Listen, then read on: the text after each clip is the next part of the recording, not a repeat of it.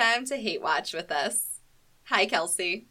Hi! We still don't know what to do here, obviously. We literally just spent 5 minutes talking about it, and here we are still. So, what do we got today? Today we are talking about my favorite show on television, Catastrophe. And then we're going to talk about characters in general. In a fun just all characters. Just every kind of character. I'm going to let you frame up how we're going to talk about it since you had better ideas than I did. We're going to talk about what characters are. We're going to talk about how you know what a character is. We're going to talk about what characters do.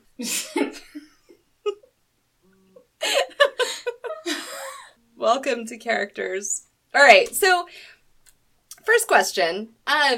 Is Catastrophe really your favorite show? I think it might be. Really? Currently airing. I think it may be, and it may be in a top 5 all time. Do you want me to explain why now, or do you want to talk about your newborn baby feelings? Okay. Yeah, we'll have plenty of time for all of my newborn baby feelings. All right. That sounded wrong when I said it. But I knew in my heart it was right. Okay. Oh boy. Okay. No, I think the reason why it's my favorite show is because I love romantic comedies so much, and it's my actual perfect romantic comedy type because it's so salty and a little jaded, as well as being really sweet in weird ways. And I heard about it through podcasts, I don't know, a year and a half ago maybe. And I didn't really know anything about it until then, but the second I heard the first mention of it and what it was, I immediately had to watch it.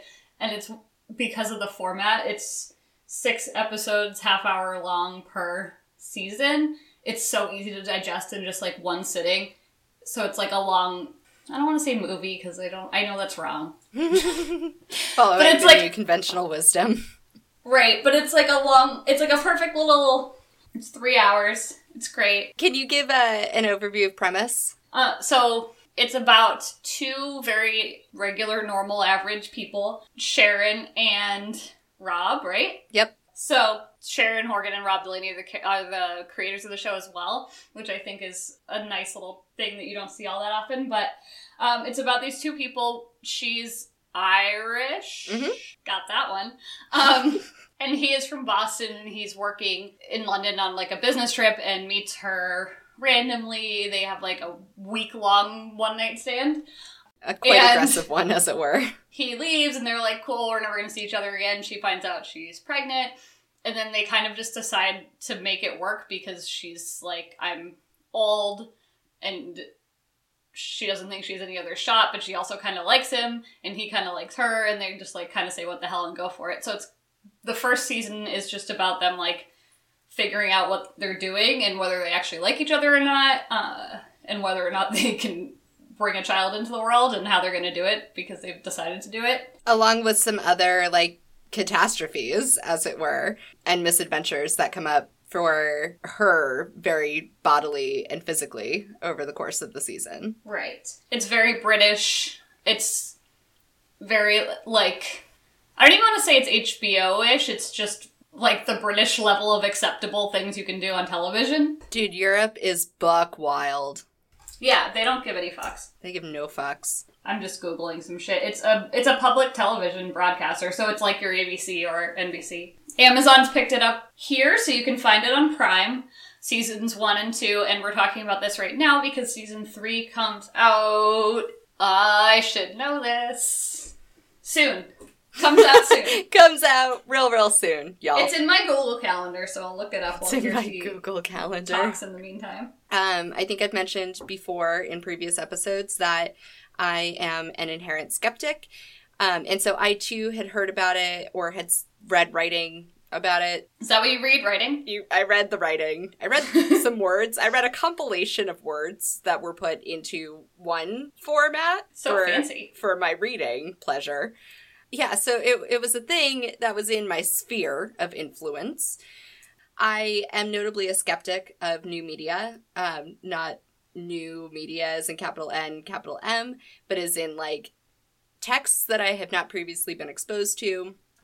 Kelsey made me watch it. and warned me ahead of time that it was equal parts aggressive, and I don't think you used salty at the time, but it was made clear to me that the portrayal of the characters was perhaps not in the same vein as that of the characters in Parks and Rec. Shall we juxtapose those? Sure. So, I watched 2 episodes. I had a lot of shock to the system with the pilot, and then sort of eased in with episode 2. And then this evening, in preparation for recording, I watched episodes 3 and 4. So I haven't quite completed the first season, but I am far enough into it that I think I've got a pretty good grasp on what the showrunners are going for. Interesting to me that you point out that what captured your imagination and made you want to watch it is that it's a rom-com.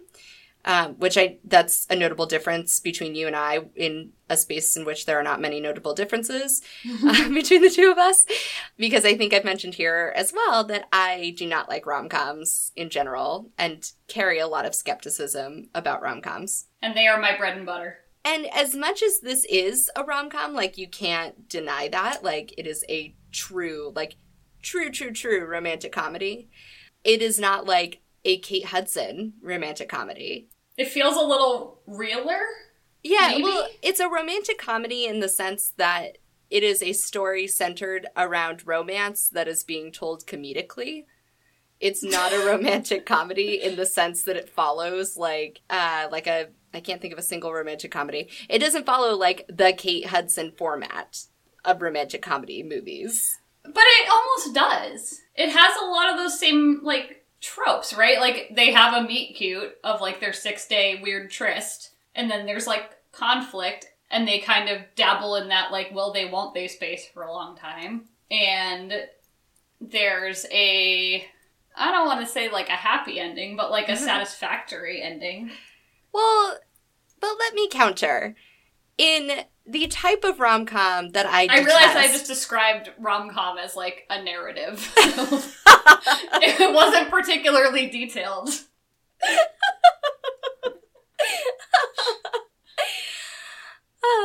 So... Sorry. In the rom-com that I am skeptical of, there is hot single career woman and, like, hot single straight white mediocre man, and they awkwardly bumble into each other, and the will they won't they happens before they have sex, oftentimes. And, okay, let me take a step back.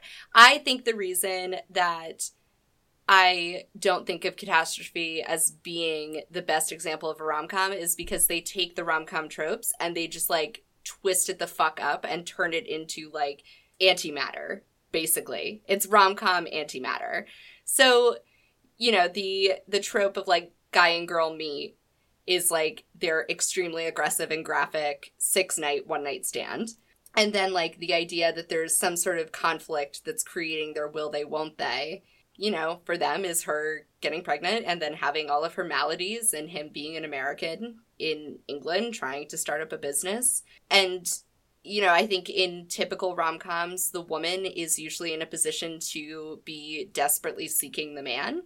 Even in situations where rom-coms are trying to do, like, the feminist I can make it on my own type single woman, there's usually some amount of desperation. So it's either, like, someone in her life pushing her to get married or someone telling her that, like, you're still a legitimate woman even if you fall in love with a man, you know, like that kind of thing. And in this case, Sharon does express some feelings of desperation, but it's like, it's more real and also more twisted in the sense that it's coming from her being in a stage of life crisis where she's like, you know, this might be my only shot to have a child, and, like, I kind of like you, so maybe I'll give this relationship a shot because I feel like I'm old enough now that, like, if I'm gonna do it, now's the time. So to your point, it is more real, but I think it's taking those tropes and boiling them down to something that seems like it's darker and saltier and more bitter. I think your description was really fair in the sense that there are parts of it that are really shockingly sweet. Yeah, I mean, I think it's like, I don't want to say it's like your everyman's rom-com, but I feel like it's definitely not your everyman's rom-com. Kate Hudson is your everyman's rom-com. I mean, like, they are the everyman. They're not in, like, their behavior, maybe, but, like, they're very normal people, and, like, it's not like a fairy tale, like, love is this, like, act of fate that just happens and whatever, like, yeah. You can read it that way, but it's also, like, it's something that you have to work for, and it can be something that comes over time, and I think it's like I don't want to say it's like a realistic story, but it's at least taking some of those notes of a rom-com and bringing them down to, like, earth. Yeah.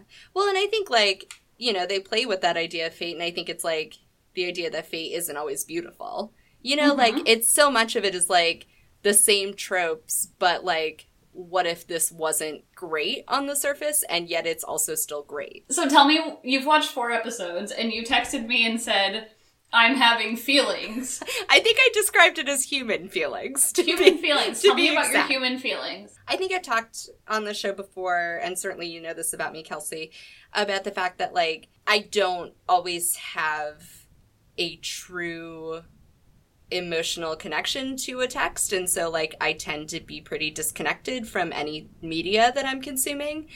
Even in cases where I find characters and stories to be really compelling, like, I'm not connecting the same way that I am connecting to things in real life.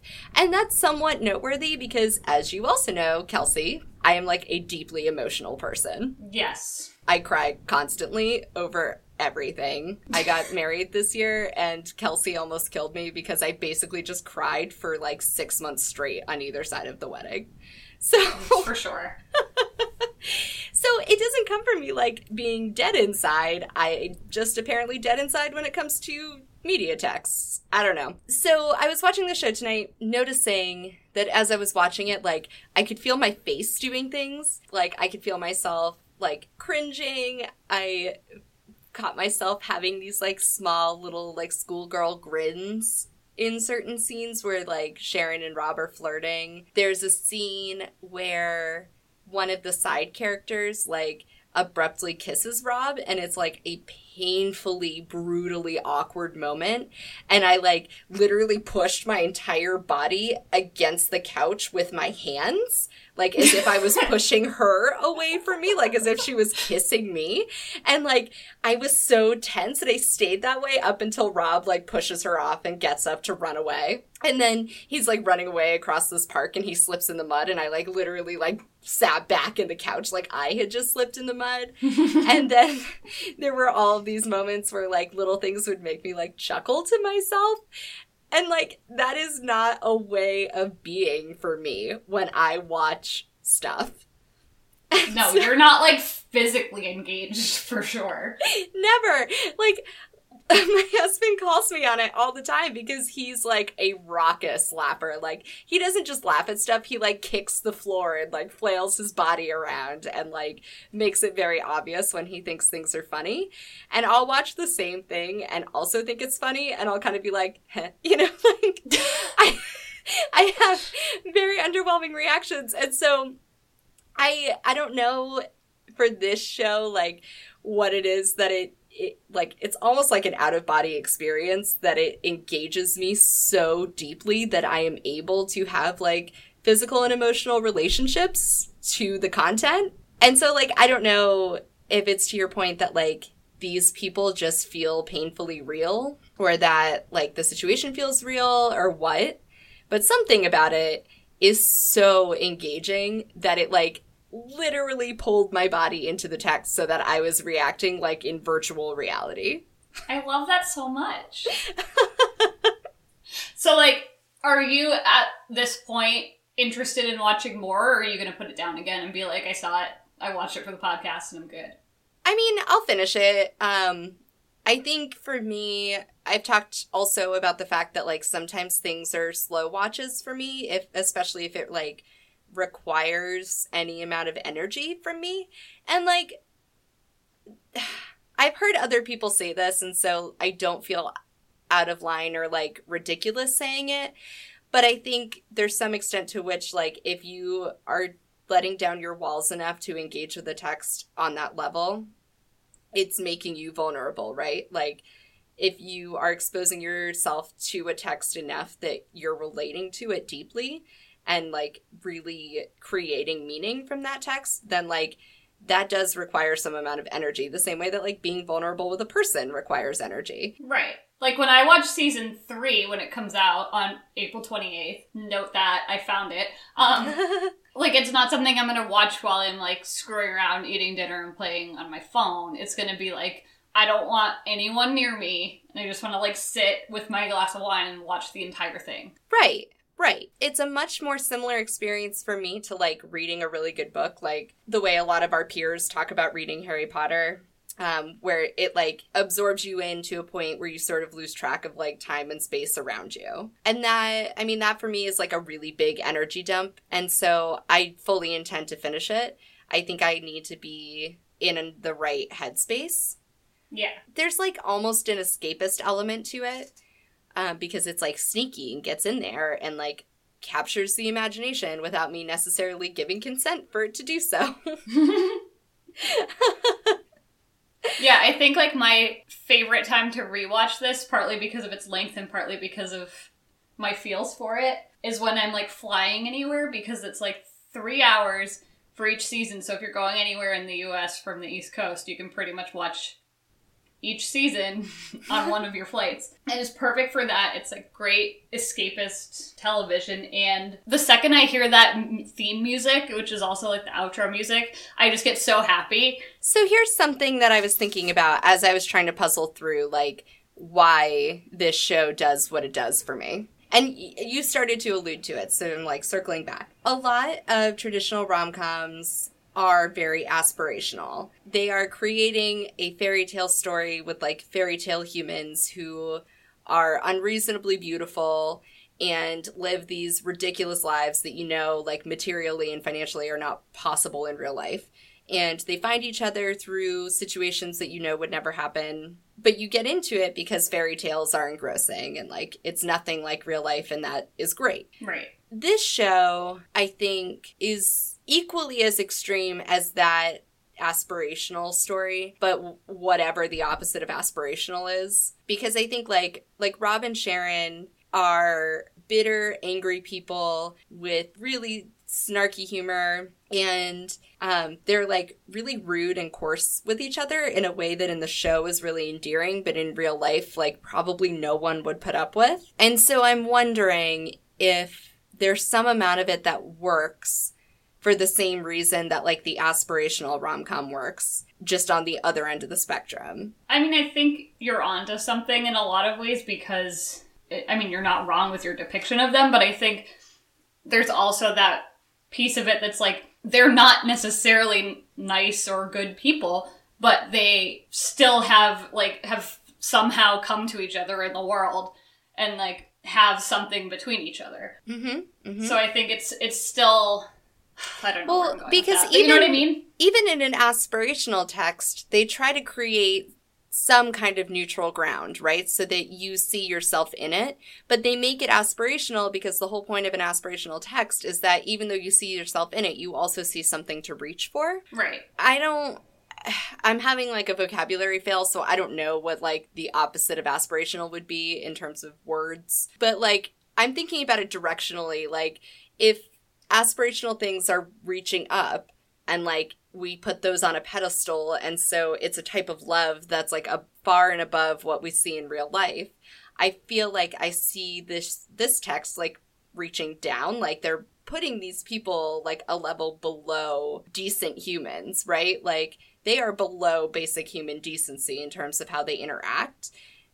Sometimes. Not always. Except that we also see ourselves in it. Like, we see ourselves as when we're crude and when we're rude and when we're salty and selfish.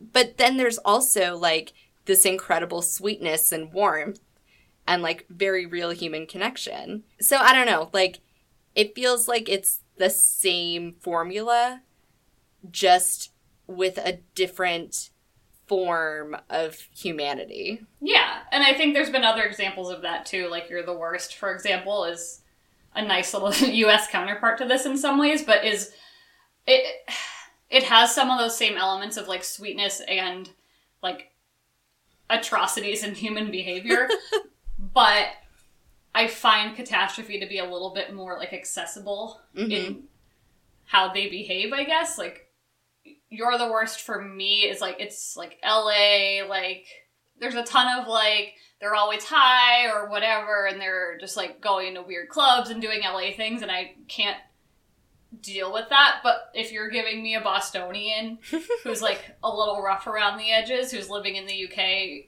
like, kind of begrudgingly, that's very accessible for me. So maybe that's part of it, too. I have to say, just as a side note, that one of the things I really appreciate about Rob is I feel like he is my cultural liaison to the Britishness of this show. So, like, this show is really fucking British. It is full of British humor. Like, her brother in particular is, like, the epitome of British humor. And every time Rob tries to interact with her brother, he fucks up because he does not understand. And there's, like, little moments all the time where Rob is trying to interface with Britishness and, like, can't. And I feel like he is all of us in that moment. Oh, yeah. And also, can we just talk about the depiction of in-laws on both sides of their relationship in the show? Because it is flawless. I'm not going to ask you to give your own opinions about your marriage so far, and I'm not married, so I don't have opinions. But I have seen people experience in-laws, and I've seen the show, and... And I think, like, at a minimum, we can all talk about, like, the cultural expectation of what it's like to have in-laws. And I think, like, even if you aren't married and don't have an opinion on it or whatever, I think there is something relatable about trying to imagine what it's like to take two sets of families and their oddities and smush them together and expect them to find common ground. Right. And in season 2 in particular, which I know, Kirsty, you haven't gotten to yet, I want to say almost the full season, if not the full season, Rob Delaney's mom, was Carrie Fisher, comes to stay with them because they have a second newborn, believe it or not. And that dynamic between Sharon and the mom is so funny. And then, like, they bring everyone together, like, all her in-laws to the house, and it's just this, like, disaster of a party that I understand, having been to many family parties I didn't want to be at, like, and it's so, like, terribly relatable, like, you almost are like, oh, they're saying all the things that I would like to say, but can't say. Yeah, it's like, there's almost an aspect of it in that sense where it's appealing to, like, all of the most base parts of human decency, as opposed to, like, the rose-colored parts of human decency. It's, like, allowing you to reach for everything you ever wish you could say or do, but it's not pretty. One thing that I do find really compelling about this story is, like, as a newlywed myself, there are things about being married that I didn't necessarily see coming, in terms of, like, navigating relationship things. And, like, I've been with my husband for a very, very, very long time. And so, like, it seemed like nothing, right? But it's different once you get married. And so what's interesting to me about Catastrophe is that they don't know each other before they get married. And now I'm sitting here thinking about all of the things that they're going to have to navigate as humans who are going to get married and raise a child together. And it's really interesting to watch how they position those two as partners, and, like, partners in having to navigate the mundane, because they do spend some amount of time navigating the mundane. It's not only, like, all of the big things that come up over the course of her pregnancy. Oh, no, it's very mundane at times. Yeah. I don't feel like that's a story that's told. I know a lot of people who have gotten married and have talked about feeling surprised by their first year of marriage and by the fact that that is something that's different. And I don't think as a society we do a good job of talking about what it means to be partners, especially legal partners, and what you're really taking on there. And, like, Catastrophe doesn't go too deep into that, but they go deep enough that it's interesting sort of watching that in parallel to my own life playing out and thinking about what it would be like for these two humans, like, to actually exist on this earth and be going through those growing pains together. Yeah, and I think as you get into season 2, you see, like, that they have made it work, but it's obviously still, like, an ongoing, not challenge, but, like, it's like life, right? Like, yeah, it's still an ongoing project. And then I think what they do talk about a little bit more bluntly than what I have seen, at least, is, like, not, like, new motherhood because she already has a child, but, like, when she has her second child, it's, like, weirdly making friends with the other moms at playgroup and trying to be like, well, I'm not one of those moms, I'm one of these moms. And then, like, when you go back to work, what that's like. And that's not something that I see very often either. It's a lot about, like, how life milestones change your personal identity, and especially how that plays out if those milestones aren't achieved in a traditional or otherwise societally expected way. Right. And I feel like most people, regardless of how they got married or why, or how they got pregnant or why, or, like, you know, whatever your life event are, I think most people have at least one story of a way in which a major life milestone came about unconventionally for them, and that ultimately influenced their identity and their perception of that life event. Shit, we got deep. We got real fucking deep, guys. Wow. So, this show is available to viewers in the US via Amazon. I don't know how much it costs if you don't have Amazon Prime, because I do. I'm really proud of you. Thank you. Although Amazon lied to me, so. It did lie. I know. It's okay. Amazon tried to deny me a second season of Catastrophe. So, if you also harbor anger and resentment towards Amazon Prime for trying to cheat me out of season 2 of Catastrophe, feel free to find us on Twitter using our handle @HateWatchWithUs.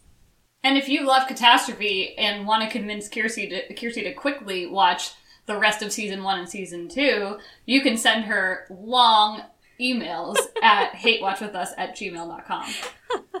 And please send us some emails, because all we get are Twitter updates. Eventually we'll have fans. Someday. Although I do want to take a quick second and thank the people who contributed to our total 84 downloads. Woo! You're the best. You're the best. We appreciate all of you, and some of you are international, and we definitely appreciate you guys, because that's super rad. So thank you, everybody. Thank you. So we're not ending the podcast, even though it sounded like an ending. So we're just polite. We're moving on to our second topic of the evening, or day, or morning, depending on when you're listening to this, which is... Oh, is that me? It was such a good drum roll. I wasn't sure. So we are going to enter into a discussion about characters that media texts want you to hate, and whether or not we actually hate them, and under what conditions we do or don't hate them. We were partway inspired to enter this conversation by Catastrophe, because I think it's fair to say that every character in Catastrophe is intended to be hated to some degree, although it has become increasingly clear to me that the degrees to which you're intended to hate them depends on the importance of the character to the show. But I think there are certainly plenty of other examples of that, especially recently. This feels like a trend that shows have really gotten on board with. You know, shows like Girls, You're the Worst, Catastrophe are all really prime examples of that happening. And so here we are, and that's what we're talking about. And Kelsey, it's your turn. So I think we've already covered off on Catastrophe and a little bit on You're the Worst as well. Well, so one thing I just want to say quick about Catastrophe, because I didn't say it in the last segment. Mm-hmm. I think what's interesting to me about positioning the two lead characters as being kind of terrible people, and then there being, like, lots of moments of warmth and sweetness and kindness sort of buried underneath all of that, is that in the landscape of the other characters in that show, which by my read at episode 4 are all tertiary. They're not even secondary characters. Yeah. The two lead characters, Rob and Sharon, are very much intended to be far better people than any of them, which maybe is only because of the depth to which you get to know them. But I think that sets up a character landscape of relativity where, like, the leads are better people by relativity than anybody else presented in the text. Yeah, and you see that a little bit in You're the Worst as well, with the lead female character's best friend, who's like a human disaster, as much as the lead characters are as well. She always just like takes it one little teeny step further, so you kind of get a little perspective, and you're like, well, she's not that bad, I guess. I also, which I already teased, but I also thought about Girls and how bad that show is, and how it's a atrocity, and I wanted to end mostly because of the Vulture podcast, because they keep bringing it up.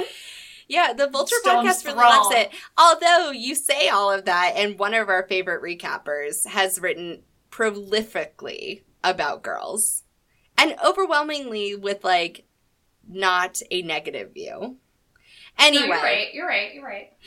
I've only seen half of the pilot of Girls, so I am hardly an expert. But the one thing that everybody knows about Girls, just from living on this earth, is that Lena Dunham came into that project intending to create characters that people would dislike. Right. She wasn't trying to create relatable, aspirational characters. I feel like I overused that word in this show. But point still stands. Like, she was not intending Hannah to be the type of character that every woman watching that show looks up to. No, she's making, like, entitled millennial New York hipsters. Right. And there's a lot of shows right now that are playing with that trope in particular, but are playing with lots of different tropes of, you know, quote-unquote bad people. Right, and is that...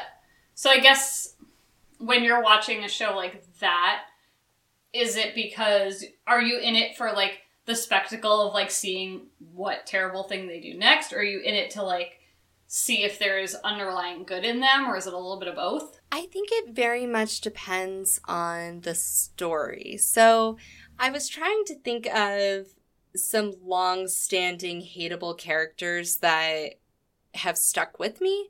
And I kind of threw it back to some unconventional places, shall we say.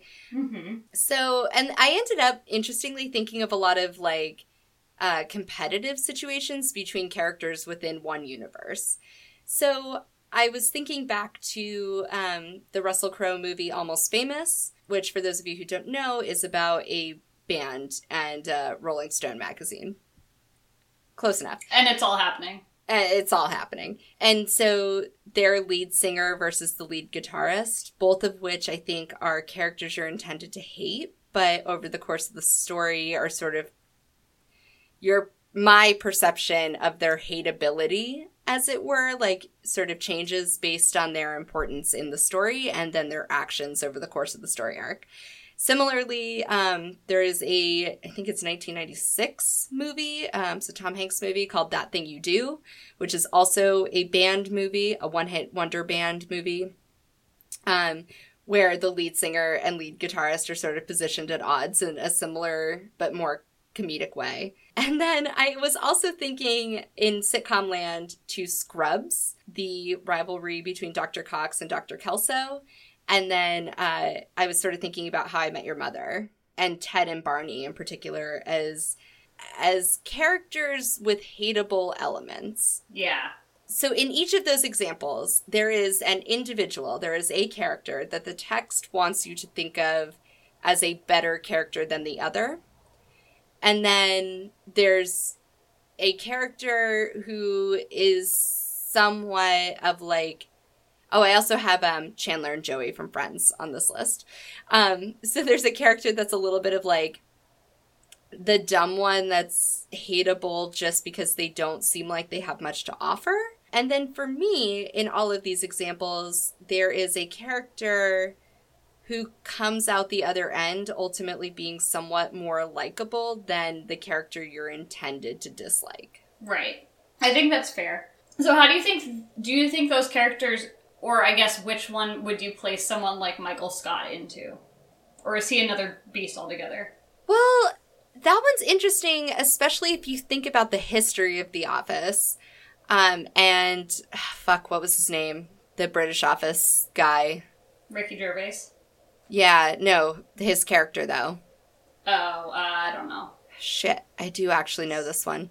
One of my most extensively researched papers in college was about The Office. Anyway, so what's interesting about Michael Scott is that you're supposed to hate him. And certainly the intent of the British Office, whatever his British equivalent was named, you are absolutely supposed to hate. There's not supposed to be anything sympathetic about him at all. The American Office took a slightly different route, especially in later seasons with Michael Scott, because I think American writers in general really struggle with the idea that you can't have sympathetic feelings towards a character ever. I don't think American writers are good at accepting that, like, some people just suck. Yeah. So they certainly made Michael Scott extremely relatable down the road. But I mean, for what it's worth, like, I do know people who are on both ends of the Michael Scott spectrum where, like, they found him extremely endearing and also found him really painful to watch.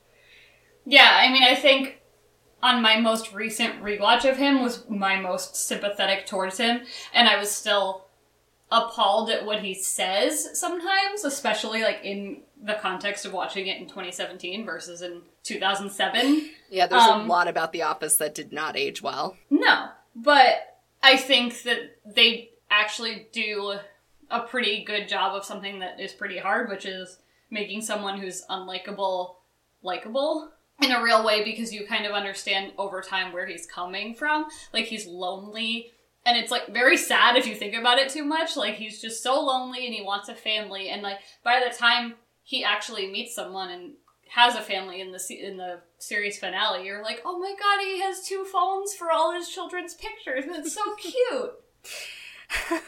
Yeah, by then they've built sympathy. So I guess for me the question is, or one of the many questions, is why does a show or a writing team position a character to be hateable? I mean, I think it depends on who else is around them or the premise of the show, right? Like, there's a lot of factors there, but, like, in the case of The Office, like, there's a lot of very likable people, and I think it's for the case of finding humor in someone who's totally obscene in an office environment. Well, and for most of the first several seasons, which is true in the British Office as well, the boss character, whether it's Michael Scott or the British guy, is really the only plot. Like, they are the only conflict. And the intent of it, certainly on the British side of it, was never to provide resolution to the plot. It was just comedic discomfort. Right, and so the reactions of the people around him and to what he does is, like, the whole formula of The Office for the first couple of seasons until they build relationships amongst other people. In the case of, like, what about in the case of, like, Arrested Development?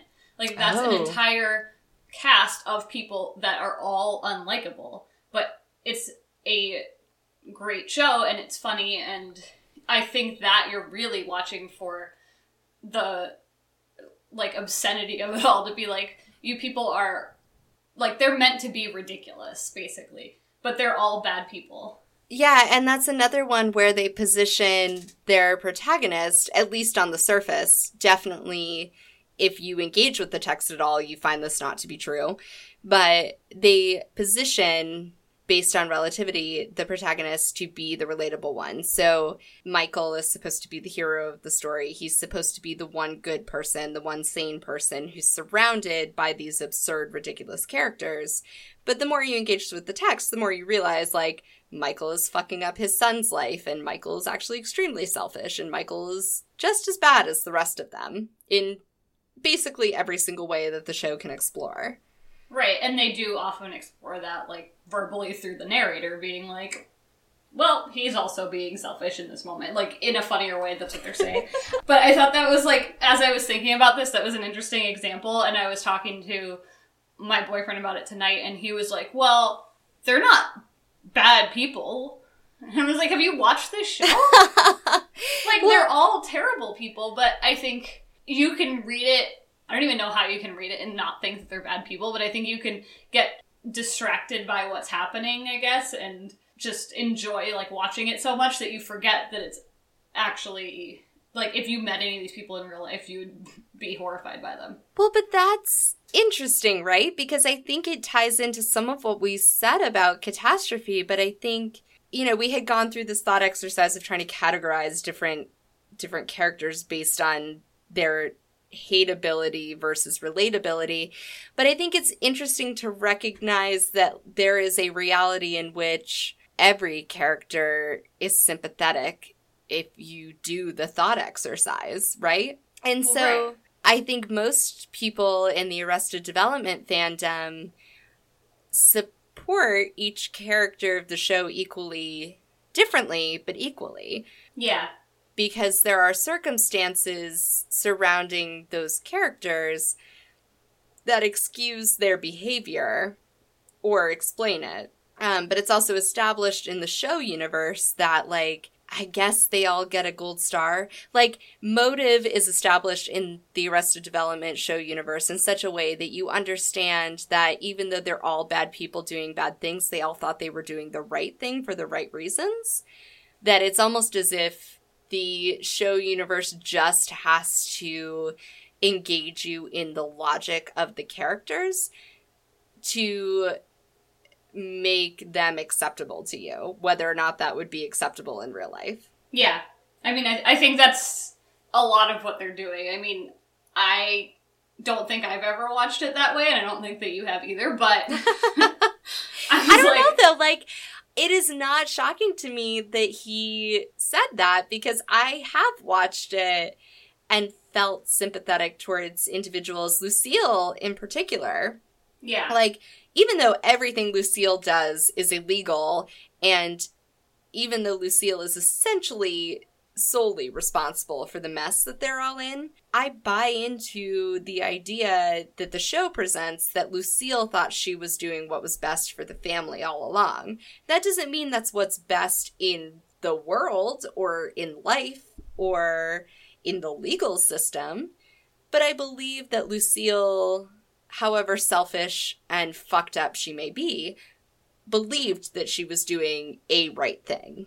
Right. Or, like, it's easy to be more sympathetic towards, like, George Michael or Buster. Like, any of, like, the children characters in, like, developmental age, not actual age, are a little bit easier to, I think, relate to, but are also still very hate-worthy if you actually look at them. Yeah. In perspective.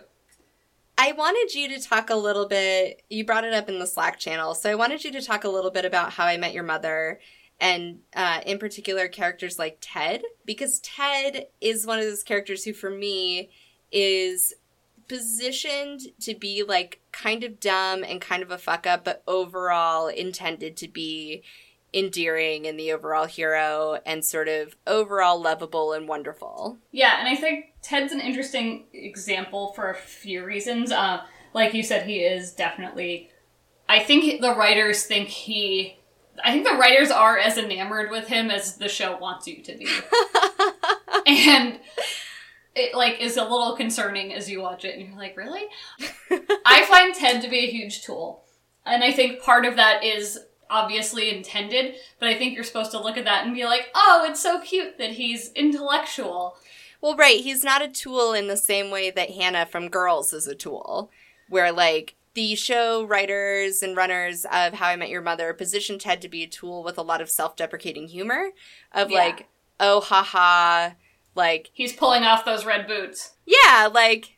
pretentious jokes about liberal arts college. Ha ha ha ha ha. Right, and I think they found themselves in an interesting position as the show went on, because it was so clear that Marshall and Lily were actually, like, the very likable, endearing characters and had this, like, great relationship on the show, and then they were sort of competing to bring Ted back up to their level and be like, oh yeah, Ted's great too. Remember Ted? He's great. And I think I don't like the payoffs there for him overall. Like, I don't think you get to the end of the season 9 and you're like, yeah, that Ted, I could watch another 9 seasons of this shit.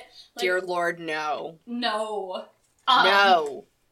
And I think, I don't know, I mean, he's a huge mansplainer, so that doesn't help him, but I think, like, the pretentiousness of him ends up not being cute after so long because he never learns. And I think that the growth of a character can help in a situation like that, and I think we can almost transition this a little bit if we're talking about your average white male, and talk about 2 characters on Parks and Rec who have a similar, I don't know, they're perceived very differently, but actually are not that different. Is that a good way to tee that up? That was a real smooth transition. Ever so casual. So what I do want to talk about is Andy Dwyer and Mark Brandanowitz. Which, by the way, the entire time I was watching Catastrophe tonight, I could not stop thinking of Rob as Mark Brandanowitz? Yes. It's because the white man, like, trope that sometimes gets conveyed and sometimes doesn't, but should be always conveyed, is, like, the button up with the sleeves rolled up and the other shirt underneath, which is the Ted Mosby special. It's the Mark Brandanowitz special. It's the Rob Delaney special. It's, like, pretty much anyone that you want to be, like, the straight white male Jim Halpert special. Like, that's all you need, is like, oh, give them that button-up shirt with the rolled-up sleeves, and, like, tell me you don't see that every fucking day of your life. It's like that, plus, like, the semi-halting speech where it's like, I, the white male, want to show that I care about you emotionally, but, oh god, my masculinity keeps me from accessing my brain. That's Michael Bluth's one costume. Like, I'm not wrong!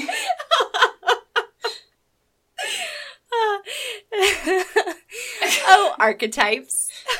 Oh, archetypes. So Andy Dwyer at the beginning of Parks and Rec is hugely unlikable. He's terrible as a boyfriend, he's obnoxious, he's going nowhere with his life, like, just like a useless, words are hard, sack of shit. And so it was interesting to see when Mark Brandanowitz dates Anne, how he's such a better boyfriend to her, yet people hate him. Like, unreasonably hate him, maybe? Like, I understand their I'm hate, a little bit in that camp, though. Like, I think one thing that I always disliked about him is that this is a trope that is used for female characters a lot of the time that doesn't get an equal amount of drama, but he's very much like an extremely two-dimensional character that exists solely for the advancement of a female character. Totally. And, well, I think we got to the point very quickly where, like, he wasn't adding much value to the show, and it was smart to write him out. But it was interesting to see that between those two characters that both roll up their shirts, that the unlikable one ended up being the one that stuck even though he wasn't meant to stick. Like, he was meant to be a guest star and leave, and ended up being written into the show because of his likability to some extent. It's like likability and chemistry. So, on the extreme end of the Parks and Rec hating spectrum, there is someone like Jean-Ralphio, who is written to hate because he's horrible, and, like, there's no other perception of him, I don't think, that's acceptable. I think you can find him funny for a little while, but by the end of that series, that was the one character that I was like, just make it stop. Really? Because I especially loved him by the end.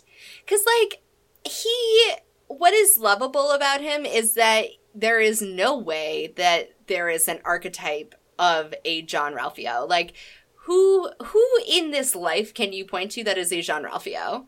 No one. Like, no. That is not an archetype that exists among humans. Like, there are ridiculous people who are money grubbers and club goers and, like, are users and abusers the way that Jean-Ralphio is, but, like, no one exists in this world the way that he does.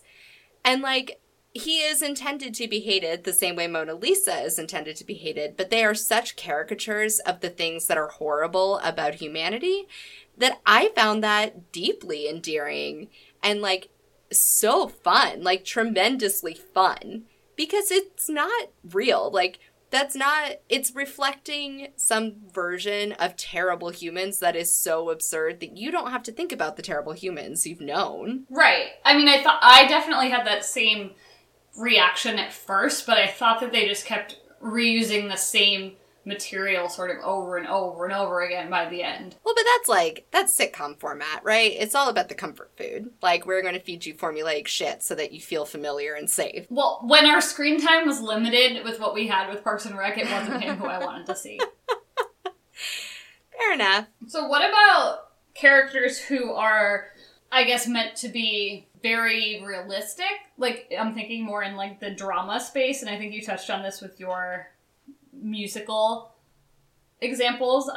I had two sort of that I'd written down that are definitely like in the more serious space, but Emily Gilmore was one of those, and I talked about this a little bit recently, so I won't go into too much detail, but I think especially as like the very youngest end of the spectrum when you watch that show, you are positioned to feel like she's an adversary, and as, first of all, like, when you watch it again at a later date, like when the revival came out, you definitely change your opinion of her, but I think over the course of the show too, like, they sort of give you other sides of her, and so they use that as to show character growth with the other characters and show that they are also learning other sides of that person that they think they know and think they dislike. So at the beginning of the series, they're so separated from her, like they haven't seen her in years, and by the end of it, they still have a conflict, but it's with a deeper understanding of like who each other is, I think. And then the other person I had singled out a little bit is from Friday Night Lights. There's a lot of like, I guess, characters that you could hate on that show, depending on what your perspective is going into that, but the person who I really did not like when I watched it was Tyra, who's sort of like she's someone who I would have hated in high school, which is why I hated her when I watched it, and she's like really skanky and kind of like doesn't think of very highly of herself and doesn't try hard at school and thinks she's like going for like a pretty much dead-end life, right? Like she doesn't think she has any prospects in terms of like having a career or anything like that. And it's, it's a lot because of like the environment that she's been brought up in. But she's someone who they really work hard to show you how she's trying to better herself over time. And they bring in other characters to help her through that process, obviously. But by the time we're in, like, season 3, I was, like, crying because she got into college. And I was like, wait, that's not how that's supposed to be, because I really did not like her. Well, and is that an example of the show universe wanting you to dislike her and then deciding later to build sympathy? Or, like, was the show universe trying to make the point all along that this was a misunderstood character? I think it's more like the latter. Like, I think it is, I think there could be a certain audience of that show who did relate to her. Mm-hmm. Which is great, because she did obviously, like, achieve a lot throughout the course of the show. But it was a storyline that I wasn't expecting, I guess, because I'd seen a lot of similar, like, teen soapy sort of shows that had taken that character and just made them, like, the foil of all these different romantic relationships that we're building. It was always like that, person on the side. And rather than taking that route, they really kind of like subverted your expectations and ended up giving you this really like unique story about coming like sort of out of poverty, I guess, and wanting more for yourself. Because that's really the Andy Dwyer story at the end of the day, right? Yeah. Like, taking it back to Parks and Rec. And it, as you alluded to, it's accidental because he wasn't intended to be a full-time character. If he had been, I somehow doubt that they would have made him such a shitbag at the start of the series.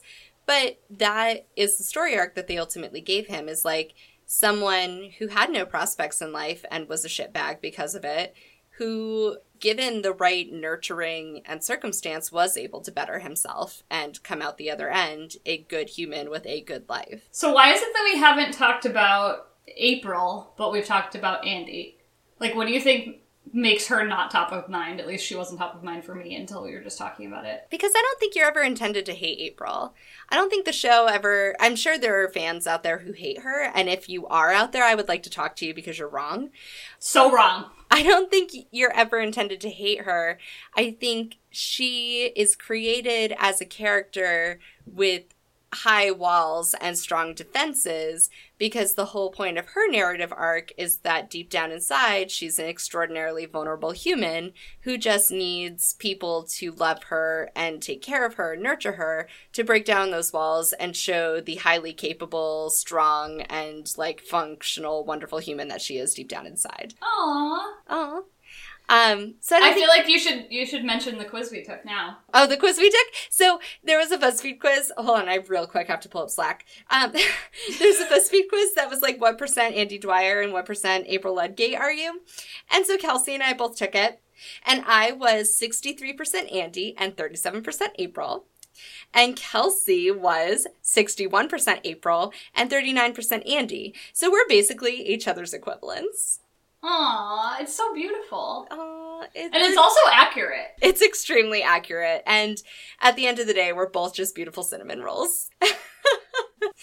I feel like, and like, I don't want to like beat this point too much because I think you know, this is not nearly an exhaustive conversation. I think there's a lot more that could be said. But I think there is something that happens in stories. I thought about this a lot with Almost Famous and That Thing You Do in particular,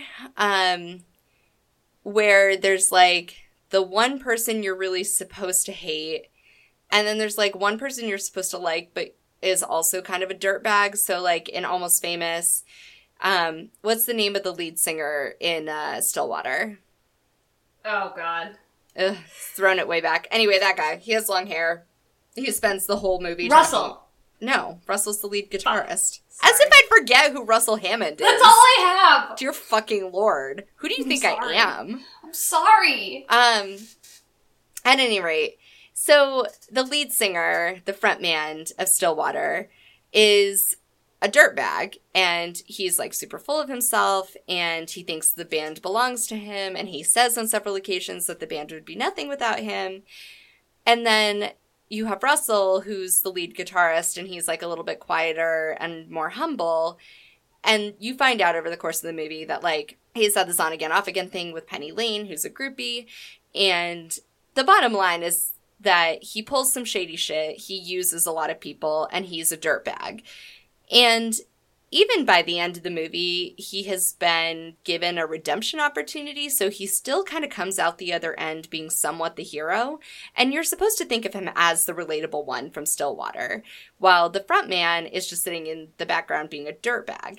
And for me, like, I have a long-standing history with this film, so, like, just take that with a grain of salt.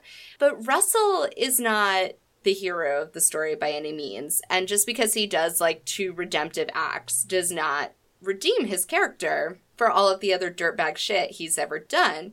So for me, I don't full on hate him, but I definitely don't like him as much as Russell Crowe wanted me to like him.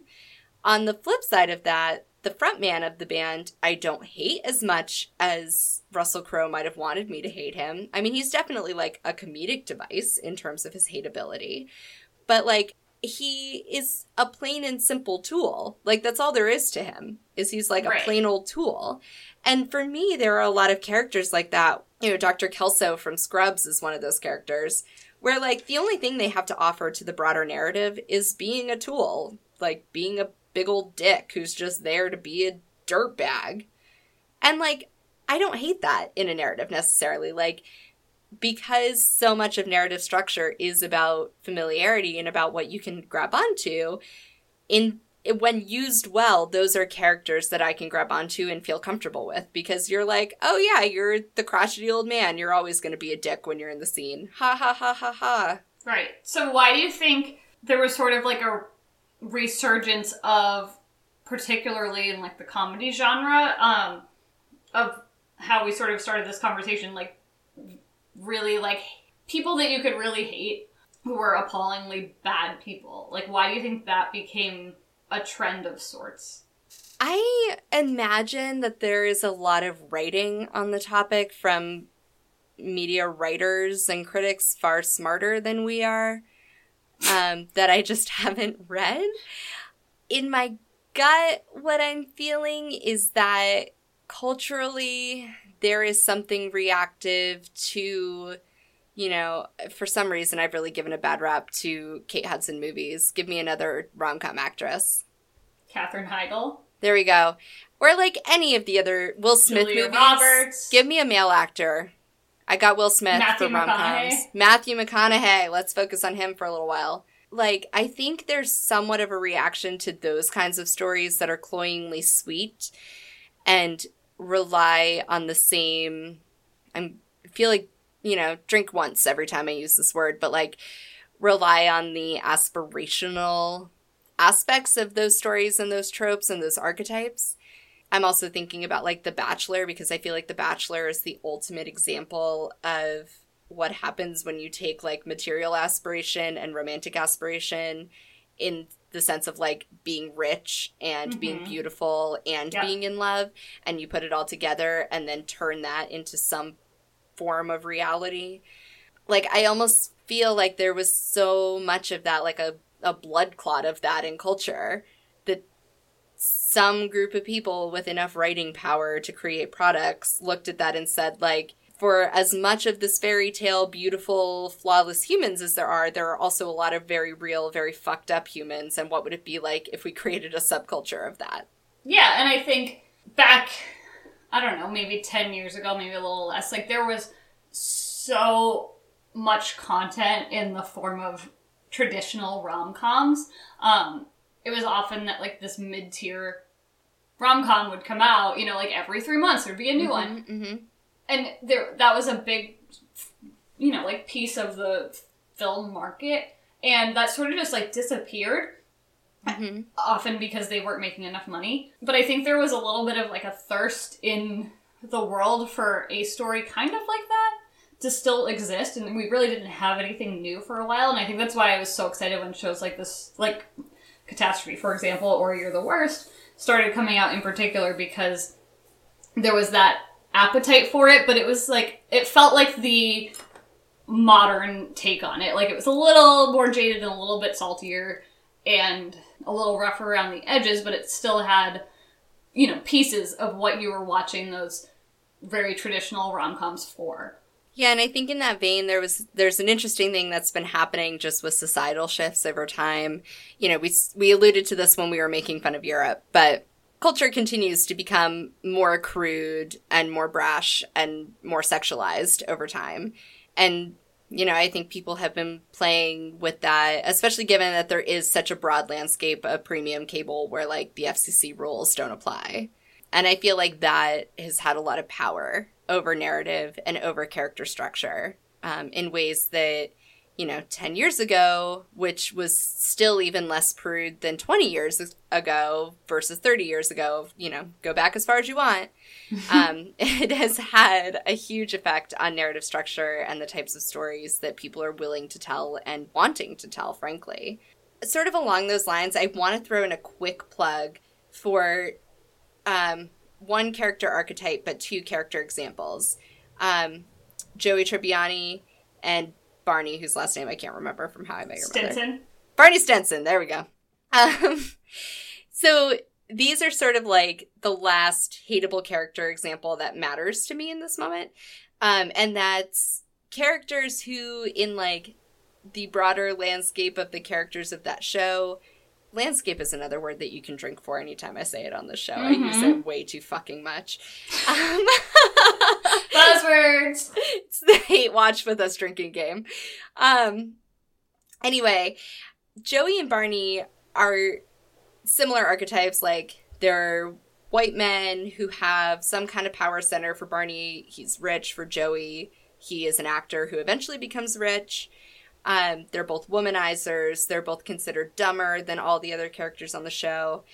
And by and large, in my watch of it, and I recognize that I might be wrong, especially with regards to How I Met Your Mother, I almost totally refuse to admit I'm wrong about Friends, though.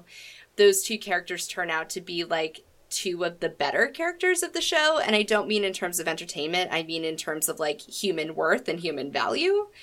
Like, Joey, by far, is the most sane human on that show, and by far the most loyal and loving and caring friend.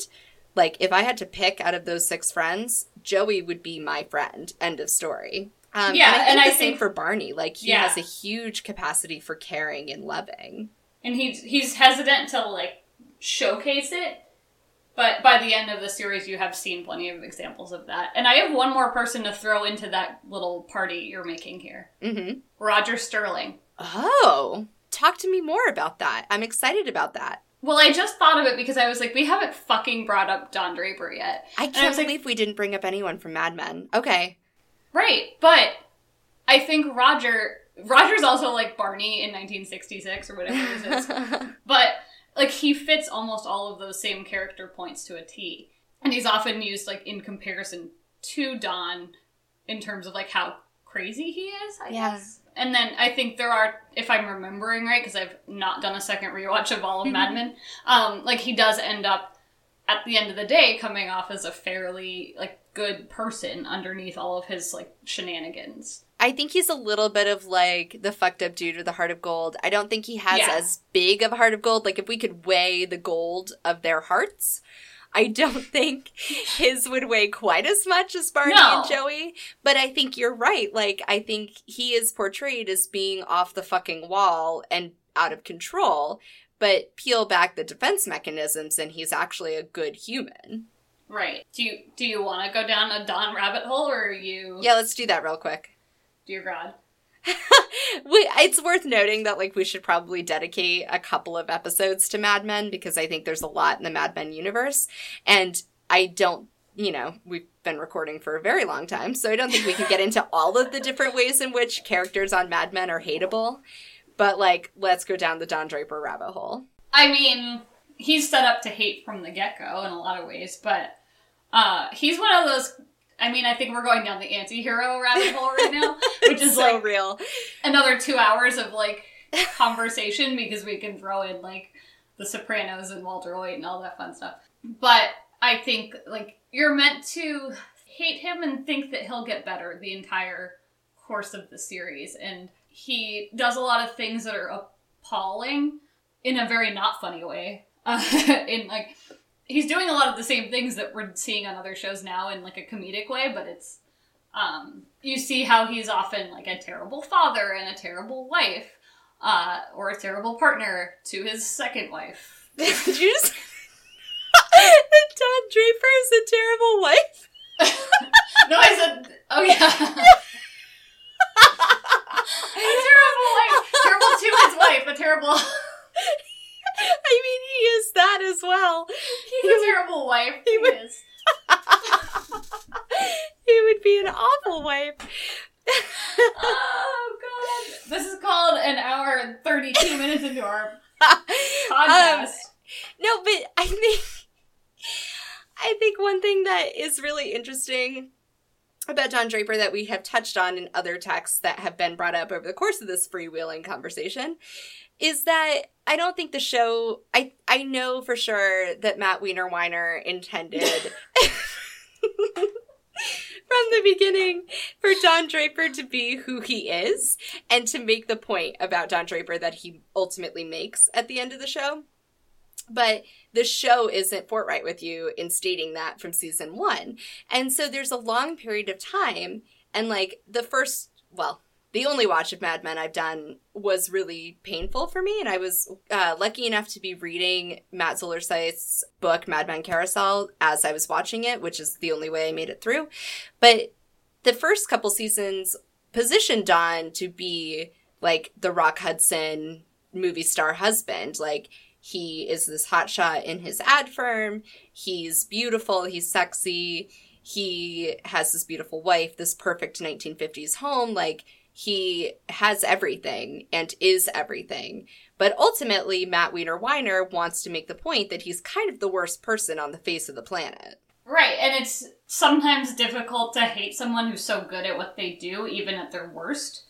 Well, and I feel like that's what, like, the Badlands episodes of Mad Men are about when they feature Don Draper. I mean, there's certainly plenty of Badlands episodes that don't feature him, meaning episodes that are sort of slow and plodding.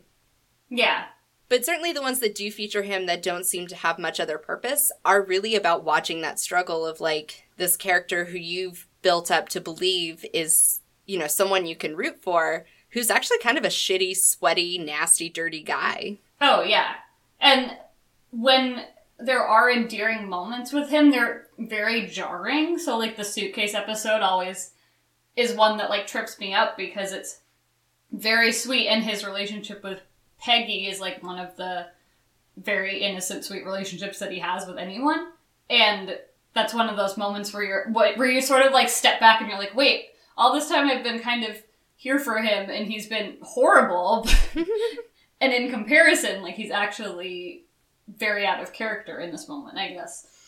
It almost sounds to me like one of the common threads, and there are many, but one of them... from our A segment all the way through our B segment has remained vulnerability. And, like, not to get, like, too touchy-feely here or anything, but, like, we have several examples here, and that episode, The Suitcase in particular, is a shining fucking example of this.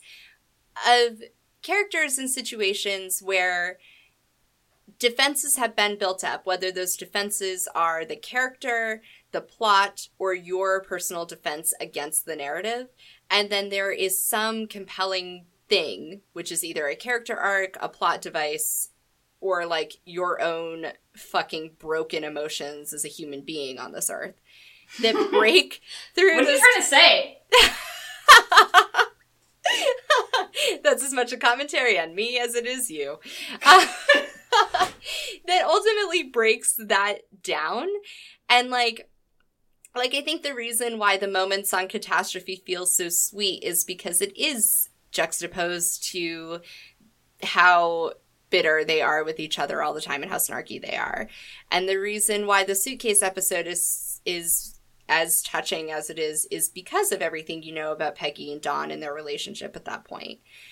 And I don't know, like, I think there's a lot of different ways to stack up the likability or not of characters, and, like, whether or not a show presents a truly likable character. But I feel like for me, ultimately, what it comes down to, whether or not I find them to be human. And, like, to, as I said earlier, to make that connection with the text is to expose yourself and become vulnerable to that moment in the text. Wow. I can't top that. Y'all had to wait an hour and 40 minutes to get that shit. It's like a fucking splinter. You had to pry it out of me. Yeah, that was... No, I agree with you. You win the wine Emmy bottle for that one.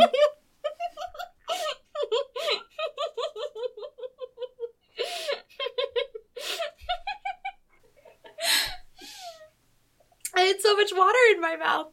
This happens to you all the time. I know, that should be another rule of the Hate Watch drinking game. Oh, God.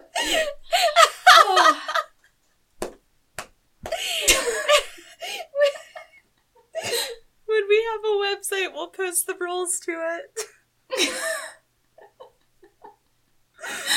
Oh, God. Anyway. Dear Lord. Okay, well... If you have feelings about vulnerability, or if you feel vulnerable after listening to this offensively long podcast, you can share your feelings with us at Hate Watch with us on Twitter.